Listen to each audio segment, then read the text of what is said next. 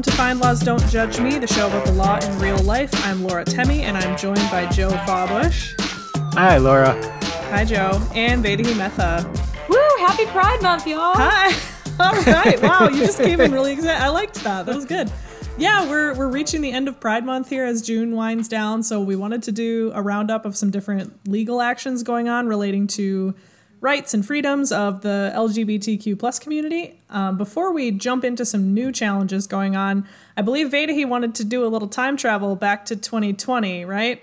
Why anyone would want to go back to 2020, I don't know, but let's talk a little bit about the Supreme Court's groundbreaking decision in that field.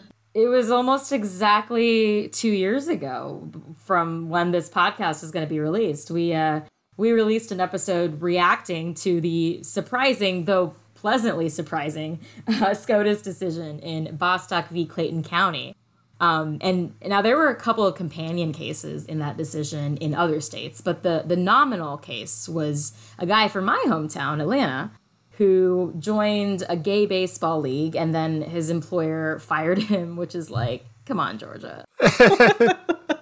One companion case to this was Altitude Express Inc. v. Zarda, which frankly involved all kinds of gender stereotypes BS. Okay, so this is going to be a lot of my opinion, but there was a male skydiving instructor who, I guess he had a female client, and since you have to strap in together, he didn't want her to feel uncomfortable since she had a boyfriend, and I guess they were worried that this poor instructor would try something with her, which is like, at that point, why are you even here? Like, don't get a massage if you don't like being touched. Or anyway, sorry, I don't mean to get on my soapbox. I will say people do like to apply these sort of rape scare tactics to the argument against trans people using their preferred bathrooms too. So I'm just kind of over it. It's all tied in. Anyway, this poor skydiving instructor, he's gay, and he tells this lady, look, I'm gay. I'm not going to get handsy with you, I guess, right?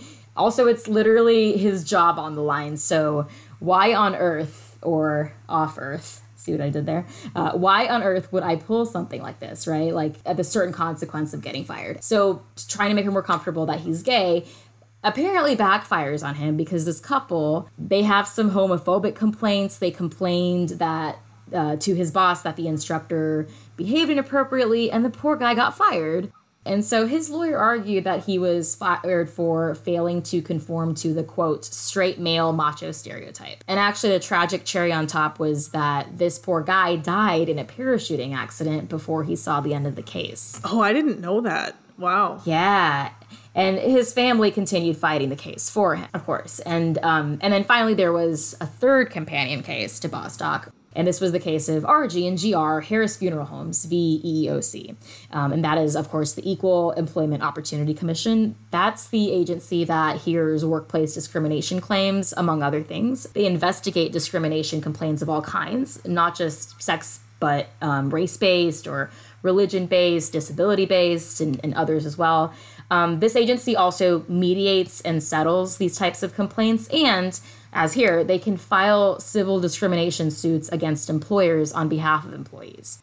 This case, Harris Funeral Homes v. EEOC, like the first two, also alleged a violation of Title VII. But in this case, it was a little different from the first two in that it alleged discrimination based on gender identity rather than sexual orientation. And y'all have probably heard of the plaintiff in this case from back in 2020, because she was kind of a household name, Amy Stevens. She worked in the funeral home and had previously presented herself as male, and then later she came out as female, and she told her employer that she was going to go undergo reassignment surgery and present as a female going forward. But right after she told them that, she was fired, so of course she took up a legal battle, and the EEOC helped represent her in court, because they'll do that sometimes. And gosh, this was just another tragedy for the plaintiff, because just like a month before the SCOTUS decision came out, Stevens died from healthcare complications. Oh my gosh. Yeah, but like the skydiving instructor, her estate continued to pursue the case, but it's like, oh, good for them, but I wish they could have lived to see the victory that they would have had. At the time that they had brought these cases, there was a circuit split, and so, for example, the circuits that these cases were in had ruled that Title VII didn't apply to discrimination based on orientation or gender identity, because, of course, Title VII explicitly talks about discrimination based on sex. Right. But importantly, when SCOTUS took it up, which was, of course, as we talked about in our episode from 2 years ago, if you guys want to listen to that, it was surprising because the majority was authored by Trump's nominee Gorsuch, who is, traditionally tends to be conservative, and joined by the more liberal justices. And of course, Alito and Thomas dissented. A very, very long dissent, complete with appendices. Yeah, if I remember right, the dissent was 100 pages long, and the opinion itself was about 30 pages long. The dissent is actually a fascinating read.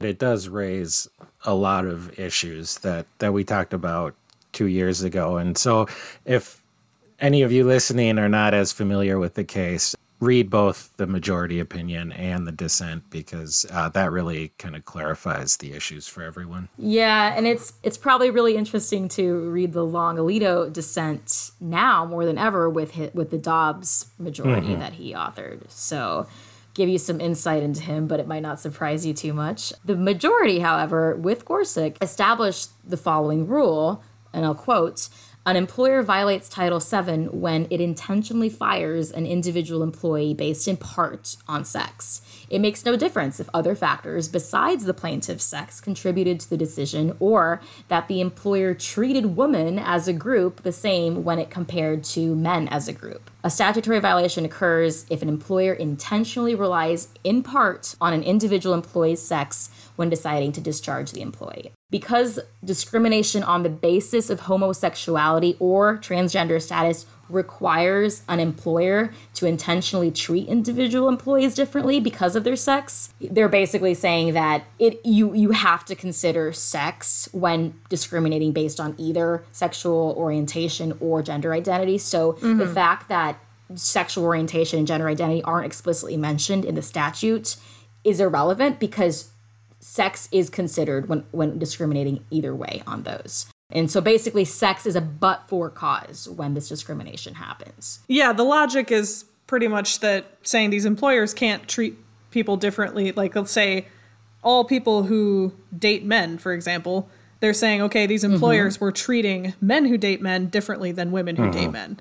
And that was sort of the logic that they said, we can't have that. Which is kind of, it might sound simple, but it's kind of like, I thought it was a brilliant way to spin it. It was, and we talked about it on the original episode, that the logic of it is there, and it's like, okay, and we don't really have the time to get into whether this really is there's Gorsuch had his thing about the canon of donut holes, which 2 years later just sounds wonderful to me. Canon with one end, not two, y'all. Right, and his point there was that we can't, just because Congress doesn't explicitly say something, that doesn't automatically create an exception. People kind of go back and forth on whether this is a straight-up textualist interpretation, as Gorsuch and the majority hold it out to be. But the end result, when you look at it through his lens, it's like, okay, yeah, this does seem pretty simple, even though it's probably not as simple as they make it sound. And on the donut hole thing, like, basically, an important takeaway was that the court said when Congress chooses not to include any exceptions to a broad rule, courts apply the broad rule. And that is exactly how this court has always approached Title VII. So err on the side of giving more rights than less, I suppose. Yeah, it was a big time case, and it was one of those that it was sort of a surprise, but at the same time, once I read it, I wasn't as surprised as the way it came out. Yeah, but a huge win for those rights, for sure. So I'm glad we solved that 2 years ago, and nothing at all has happened in the meanwhile after that case, right? Right? So Everything's great now? Yeah, we could just wash our hands and that issue is solved, right? Oh, man. Oh, if only. I will say that state courts since Bostock might be reluctant in agreeing with it, but have seemed to, as they are constitutionally bound to do, hold it up. For example, there was just a case decided by the Supreme Court of Iowa just a couple months ago. The Supreme Court of Iowa was like, we don't actually agree with the reasoning of the Bostock Supreme Court majority. They said, we disagree with the Bostock majority on the issue of like that discrimination based on an individual's gender identity does not equate to discrimination based on an individual's male or female anatomical characteristics at the time of birth.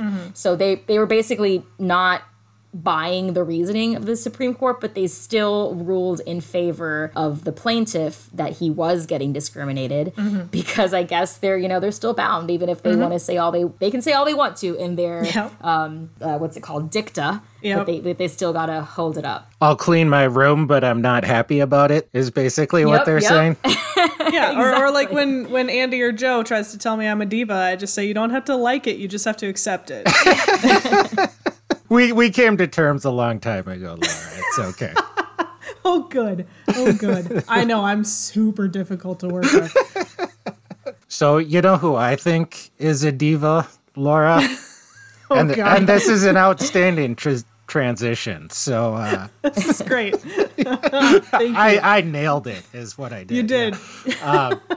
Greg Abbott, I think. Also, the infamous Ken Paxton. Yes, our favorite attorney general. Are we going to talk about him a third time this year? I'm back to talk about Ken Paxton again. As we sort of mentioned at the top of the show, like when the Bostock decision came out, it was like, oh, great, this is, this great move for expanding people's rights and protections. But that by no means that any of these issues are fully resolved, as we have seen in Texas over the last 2 years, couple months. There's always a lot going on in Texas, it seems like. I wanted to talk a little bit about a lawsuit that was filed in early June this year on behalf of 3 families who are currently under investigation and 600 other families who are members of PFLAG, which is an advocacy group for LGBTQ plus families. And this is having to do with earlier this year, I think in February, when our favorite attorney general, Ken Paxton, issued what I would like to bold and underline was a non-binding legal opinion where he argued that gender-affirming medical care should be considered child abuse. And he issued a legal opinion. yes. And he is not a court. Right. It was like a memo, essentially. Yeah. Okay. And he refers to, quote, elective sex changes, which seems to be primarily talking about surgery, but then later he clarified it to include hormone therapy and other medications like puberty blockers. However, I will point out that it specifies that it does not address or apply to medically necessary procedures. And then this was followed up by Governor Greg Abbott's directive where he instructed the Texas Department of Family and Protective Services to investigate parents who might be providing gender-affirming care to their children. And that sort of leads us to this latest lawsuit. Now, sort of a side note to all this, and this is not it is my personal opinion, but this is also in the complaint that was filed in this lawsuit, that gender-affirming care has been endorsed by all major medical associations as the proper treatment for gender dysphoria. And when it comes to children and teens, that care primarily focuses on social transitions, like kids dressing differently or using different pronouns or a different name according to who they feel that they are.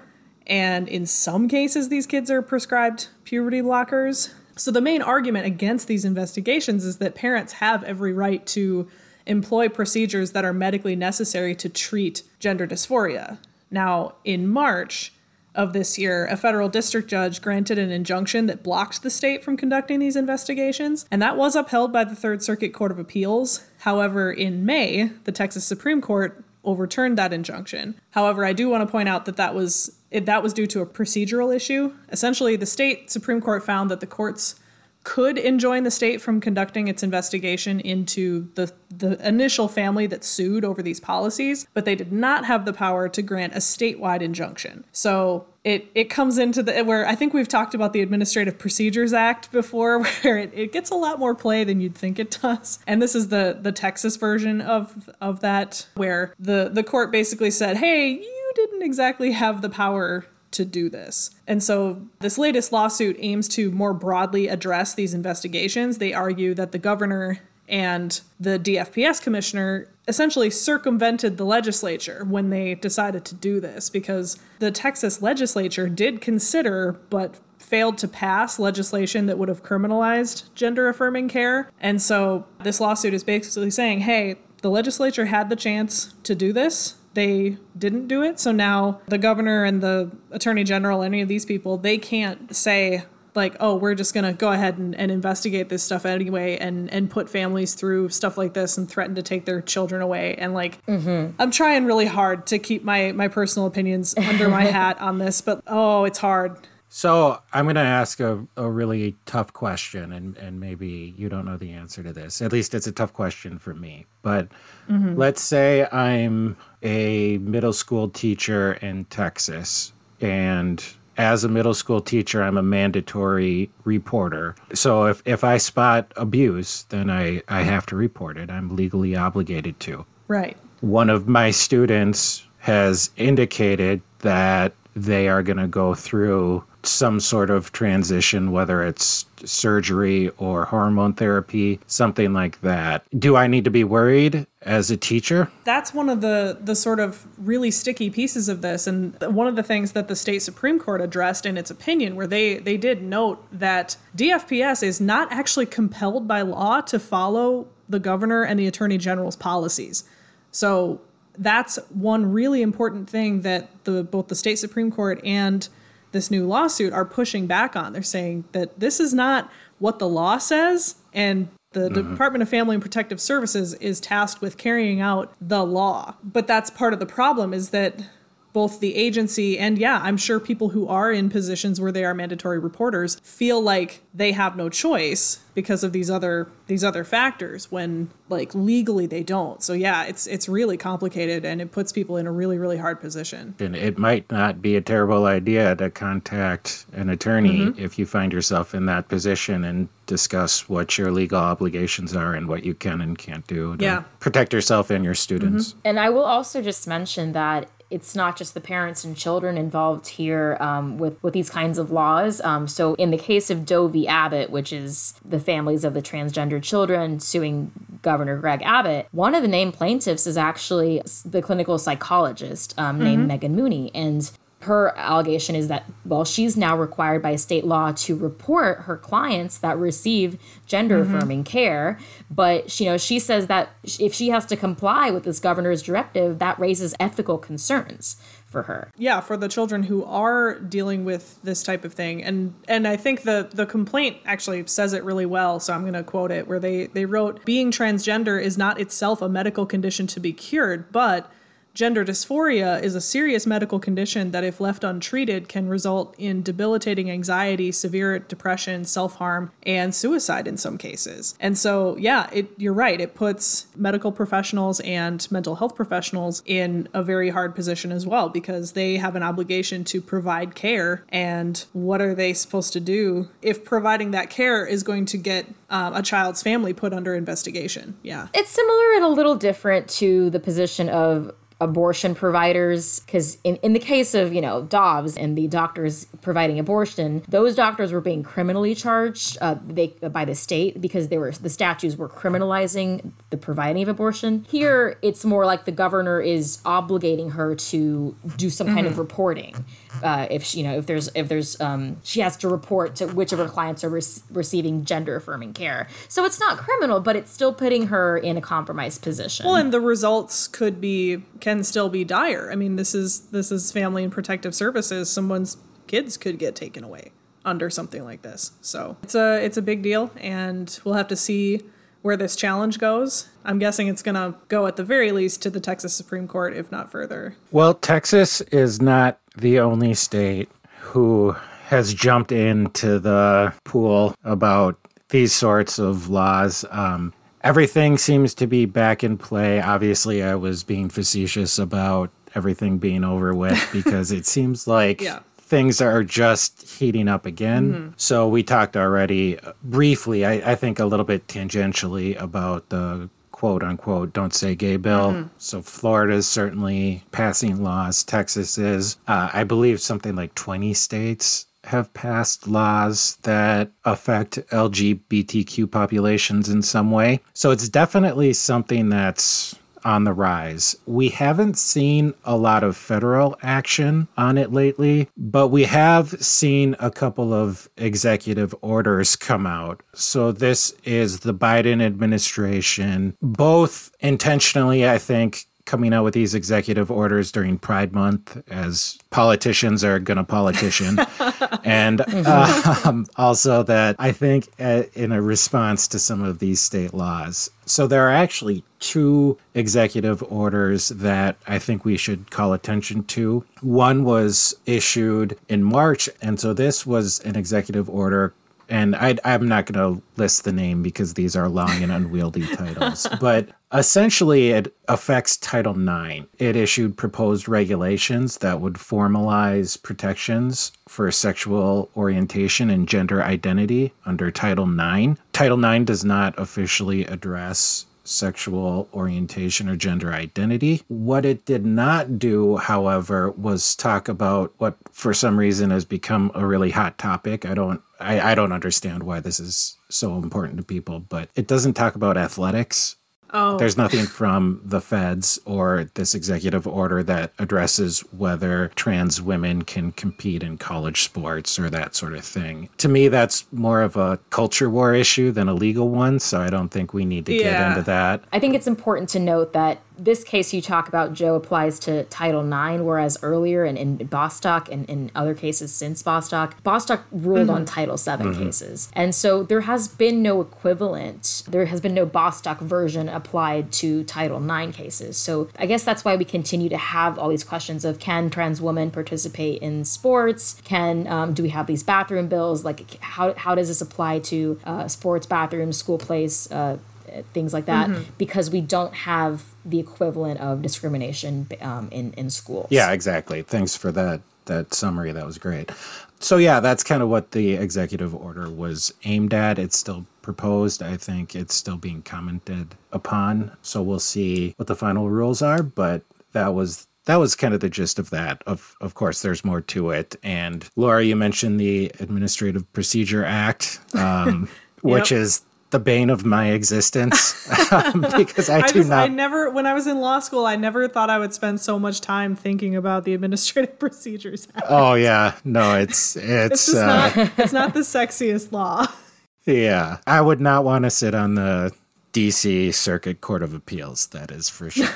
No. That is their entire lives, is the Administrative Procedure Act. But there was a second EO I wanted to call attention to, and that just recently came out. And this is more directly about state laws. So basically, the order directs the U.S. Secretary of Education, Miguel Cardona, to use the Education Department's authority to support LGBTQ students. And basically, it orders the Education Department to promote the adoption of policies and practices that will support the safety and well-being of LGBTQ students. So there's not a lot of detail yet. It's basically like, we're going to fund some research. We're going to look into this. We're going to see how we can help students who may be impacted by some of these new laws coming out. So it is an answer.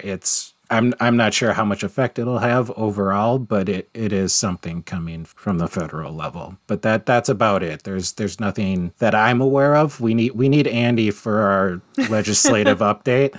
So I don't know any proposed law in the works. There might be, but nothing that's imminent that I'm aware of. Yeah, it seems to be like a general allocation of funds to like either support sort of like counseling services or investigation into the appropriateness of conversion therapy. Just like it seems a little vague. Yeah, that is good to bring up though, Vedi, because it is specifically trying to help students basically not have to go through conversion therapy, which, as we mentioned, is not what medical professionals recommend. They do not recommend conversion therapy for anyone. And so this EO would tie federal funding to conversion therapy. So if any organization wants to receive federal funds, they cannot actively support conversion therapy. We've got a little bit of time left before the Supreme Court ends its term. Do we think there's going to be any decisions coming out from the Supreme Court coming up that could impact any of these issues? Well, funny you should ask, because not that long ago, we just had a 2-part series on Dobbs when a Dobbs draft opinion was leaked. And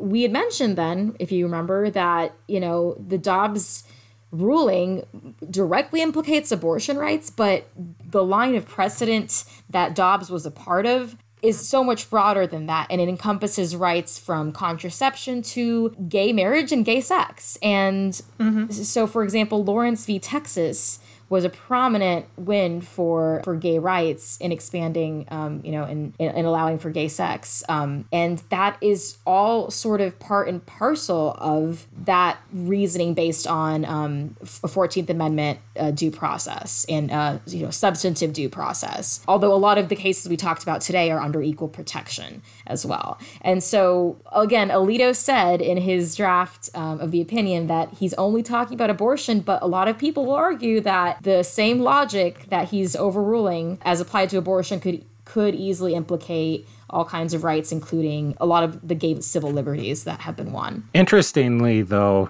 not Bostock, because of the way that it was decided. When it came out, I think people were very surprised at the textualist approach. In retrospect, I would guess the justices who signed on to that opinion are probably pretty glad for that approach, because by not tying it so much to these unenumerated rights, Bostock may be a little bit less in the crosshairs than some of these other cases we're talking about. Yeah, because again, Bostock is directly tied to a statute. It wasn't a constitutional decision based on either equal protection or substantive due process. So I guess, Bostock will be safe as long as Title VII is still safe. And that's all we have for today. Thank you so much for joining us on this episode of Find Laws, Don't Judge Me. Please subscribe to, rate, and review our show wherever you listen to podcasts. Check the show notes for related content. And if you'd like to contact us, send us an email at findlawpodcasts@thomsonreuters.com.